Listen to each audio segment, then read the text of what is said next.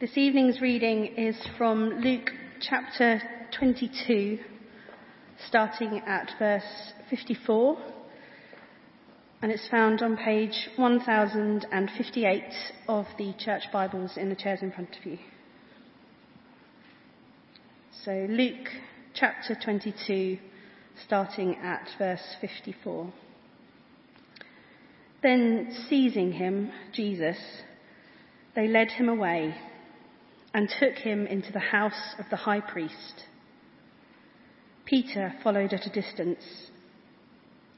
And when some there had kindled a fire in the middle of the courtyard and had sat down together, Peter sat down with them. A servant girl saw him seated there in the firelight. She looked closely at him and said, "This man was with him." But he denied it. "Woman, I don't know him," he said. A little later, someone else saw him and said, "You also are one of them." "Man, I am not," Peter replied. About an hour later, another asserted, "Certainly this fellow was with him, for he is a Galilean." Peter replied, "Man, I don't know what you're talking about." Just as he was speaking, the cock crowed. The Lord turned and looked straight at Peter. Then Peter remembered the words the Lord had spoken to him. "Before the cock crows today, you will disown me 3 times." And he went outside and wept bitterly. Good evening, everyone. A few years ago, when we had William, just like lots of churches do, we were given food by various people just for those first sort of few weeks, just to help us through. And we really appreciated it. But at the time, there was no sort of meal train, so people couldn't kind of plan what they were going to give. So it basically meant we got a lot of lovely, don't get me wrong, lovely bolognese and lasagna.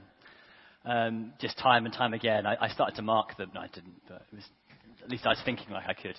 But that one time, somebody brought us a chicken and bacon pie. It's like, oh. After all the bolognese, this was the treat, the highlight. And I was really looking forward to it. I was getting quite tired, all this sort of new stuff. And I thought, this is going to be amazing. Anyway, we'd just been out, and we came back in again, and the pie, it wasn't where we left it. And our dog Marley was nowhere to be seen. You can probably guess where this is going, can't you? And eventually we found the pie. Well, we found the tray on the floor. And we found Marley under the table.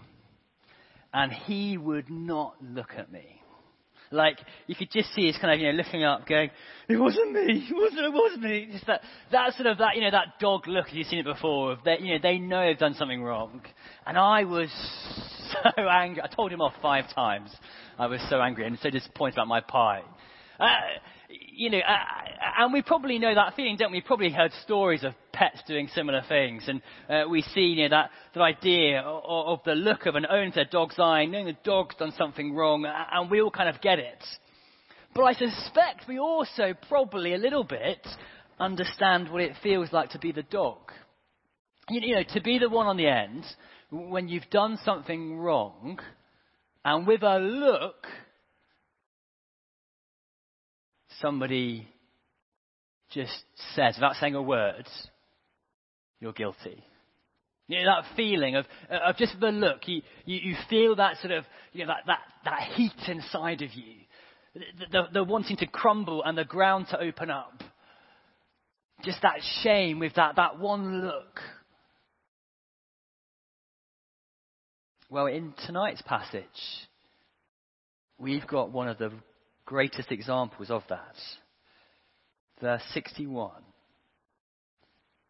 The Lord turned and looked straight at Peter.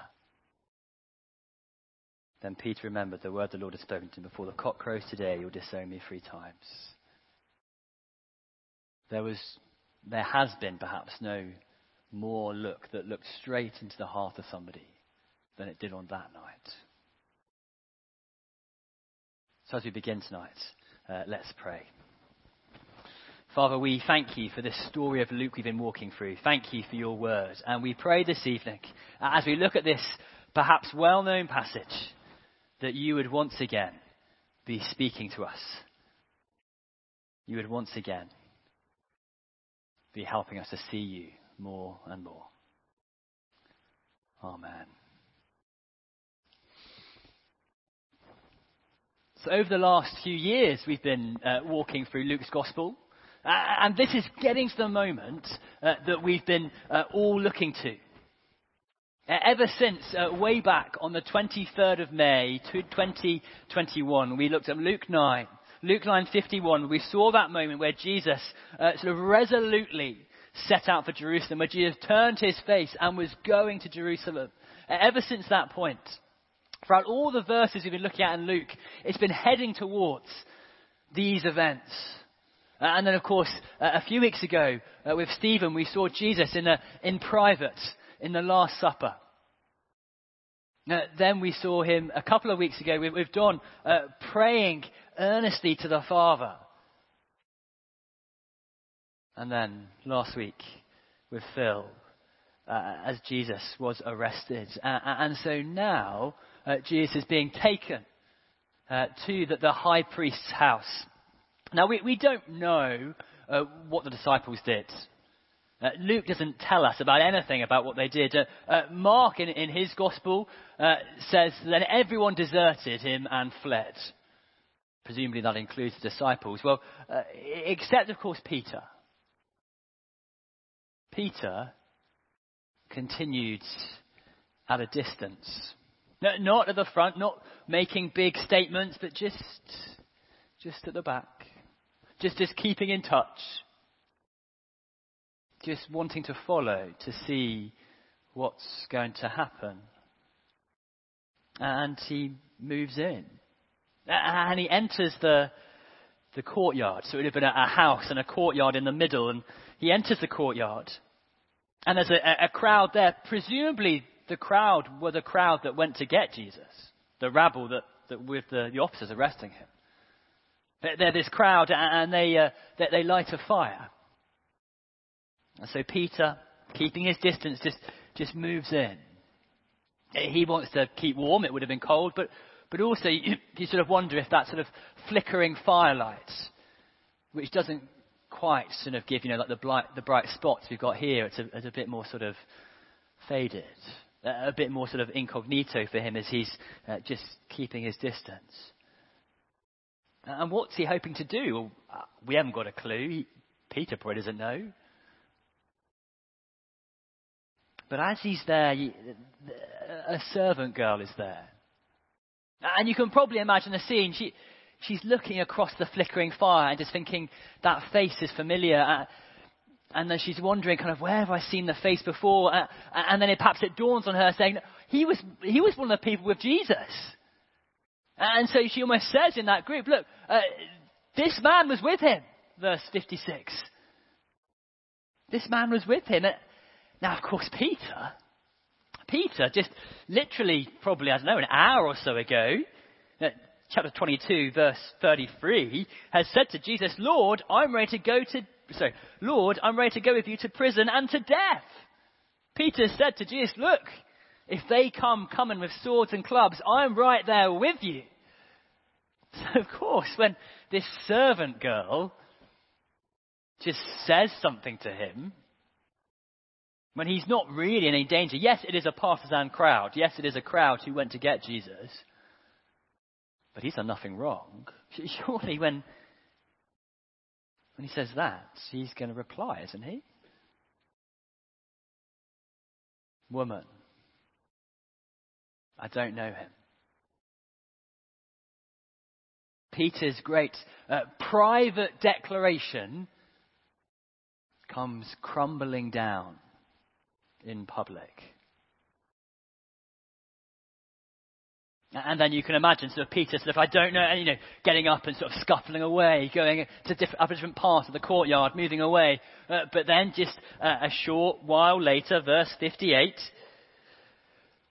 oh, you're also one of them, aren't you? One of them, one of those disciples, one of those followers of Jesus. Man, I am not. I'm not somebody who knows Jesus, and I'm not somebody who serves Jesus. That's not me. In just a few short words, Peter has pulled down what he held most dear.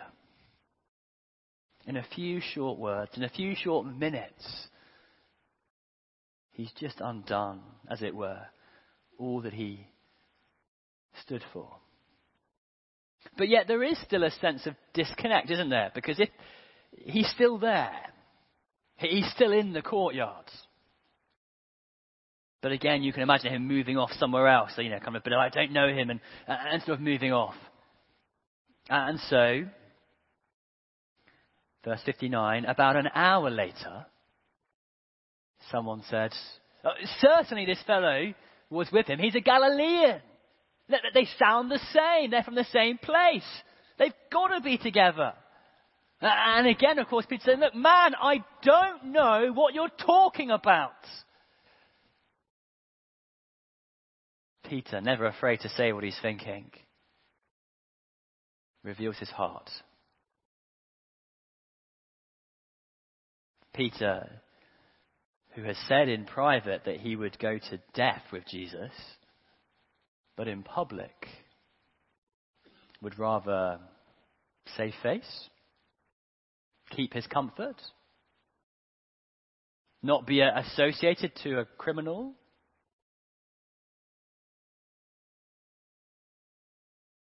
And then we get verse 61. The Lord turned and looked straight at Peter. This is the only gospel where this is mentioned. We don't know the exact sort of geography. We don't know if at this point Jesus was being moved from one part to the other, if he was in a visible room, if it was through a window. We don't know, but there was a clear line of sight. Just as I can see you and you can see me. A clear line of sight between the two. And at that moment, the eyes of the Lord Creator God caught the sight of Peter. And at that moment, with that look, they both knew what had happened. Now, with that look, it reminded them that they both knew at that moment that Jesus always knew this was going to happen.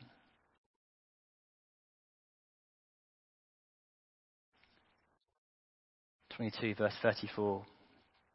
Jesus answered, I tell you, Peter, before the cock crows today, you'll deny 3 times that you know me. And with that, Peter weeps.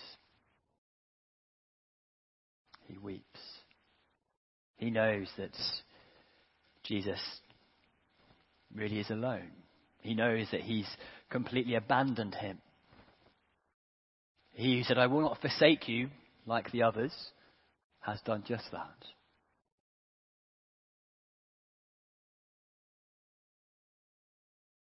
And it's this look that I just want us to linger upon for a few moments. Because it's a look which is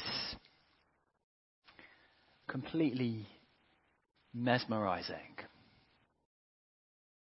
It's a look which at the same time is saying to Peter, I knew you were going to do this. I knew you were going to abandon me. Whilst at the same time, it's a look which Jesus is also sort of saying, but I did it for you.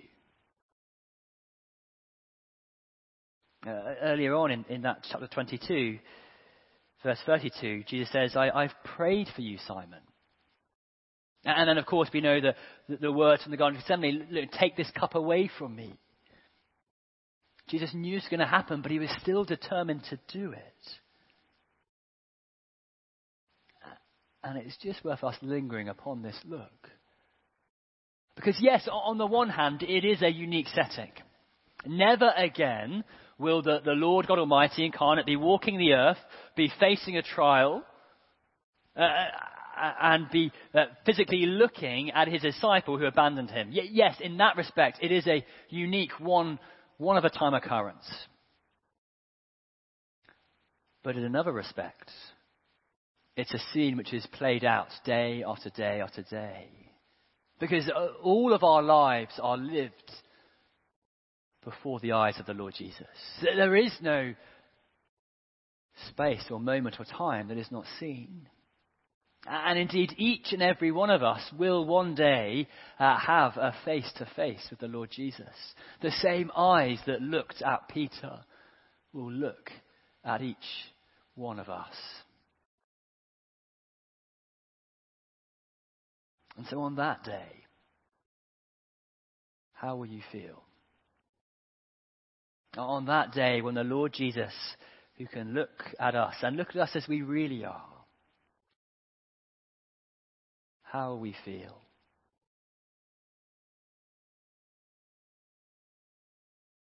This passage, there's lots of things you can draw out for it, but in particular, one is just to ask ourselves the question of, are we those who are consistent?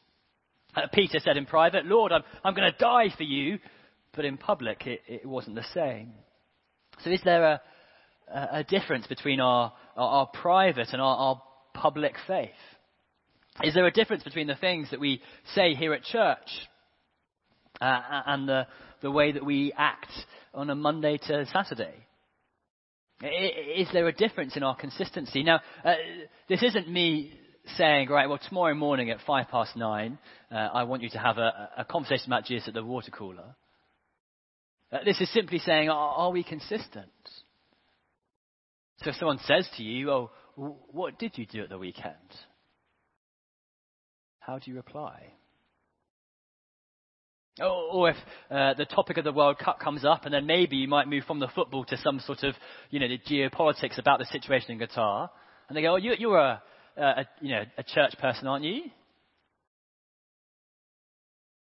What do you say? Or maybe someone says, "Oh, is it your parents go to church, don't you?" Is there a consistency between what we say in private and do in private and what we do in public?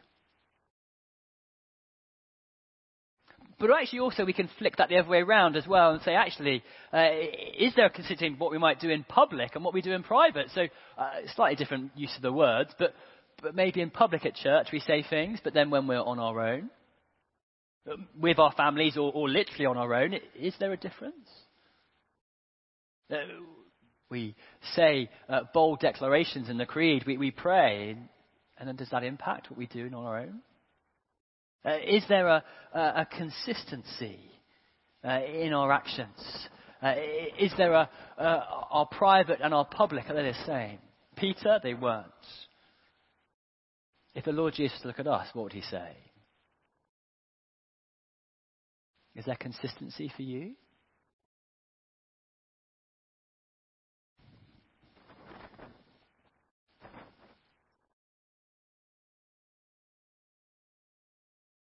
The look of Jesus cuts straight to the heart of Peter. And it cuts straight to the heart of us. It cuts through all our externals and gets to who we really are. What would Jesus see? John Newton, who of course famously wrote Amazing Grace, so also wrote other hymns, and he wrote another hymn called, it's sometimes entitled The Look. And he imagines that he's stumbling across the crucifixion scene of Jesus. He imagines that he finds himself right sort of face to face, if you will, with the Lord Jesus upon the cross. And this is what he writes in the first verse. He says, I I saw one hanging on a tree in agony and blood, who fixed his loving eyes on me as near his cross I stood. And never till my dying breath will I forget that look. He seemed to charge me with his death, though not a word he spoke. A look that charged me with his death. A look that almost said, I'm here because of you. A look that says, you're the guilty one. A look that says, a look that cuts to the heart of us. A look that opens us up. But he continues on in the second verse. And he says, my conscience felt and owned the guilt and plunged me in despair. I saw my sins, his blood had spilt and helped to nail him there. But with a second look, he said, I freely all forgive. This blood is for your ransom paid. I died that you might live. So this evening, as the Lord Jesus looks upon us, he looks upon us and both a look which exposes our guilt, it exposes our want, our need. But he also looks upon us as those, he said, I freely came to forgive. So the choice that faces us this evening is, when we sin, not if, when we sin, what will we do? Will we run away from Jesus and try to hide our shame?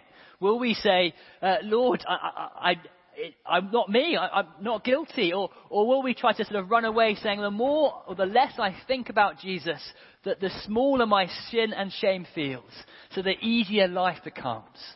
Will we run away from Jesus? We run away from places where we might be exposed. We run away from church or small group, the Bible. Because if we don't listen, life is easier. But it doesn't change anything. Or will we run to Jesus, who says, I've come to give you life.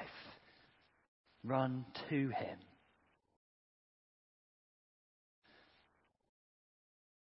And when we do that, when we run to Jesus, we find out something. We find out more and more about what his heart is really like. In his book, Gentle and Lonely, Dane Ortland writes this. The cumulative testimony of the four Gospels is that when Jesus Christ sees the fullness of the world all about him, his deepest impulse, his most natural instinct is to move towards that sin and suffering and not away from it. That is to say, that when we move toward Jesus, we realize that actually he's the one moving toward us. That our sin and shame does not repulse him. It opens up his heart toward us. Jesus looks at each one of us. And yes, it is a look that exposes our sin and shame. It is a look that says we are guilty. It is a look that we need to acknowledge.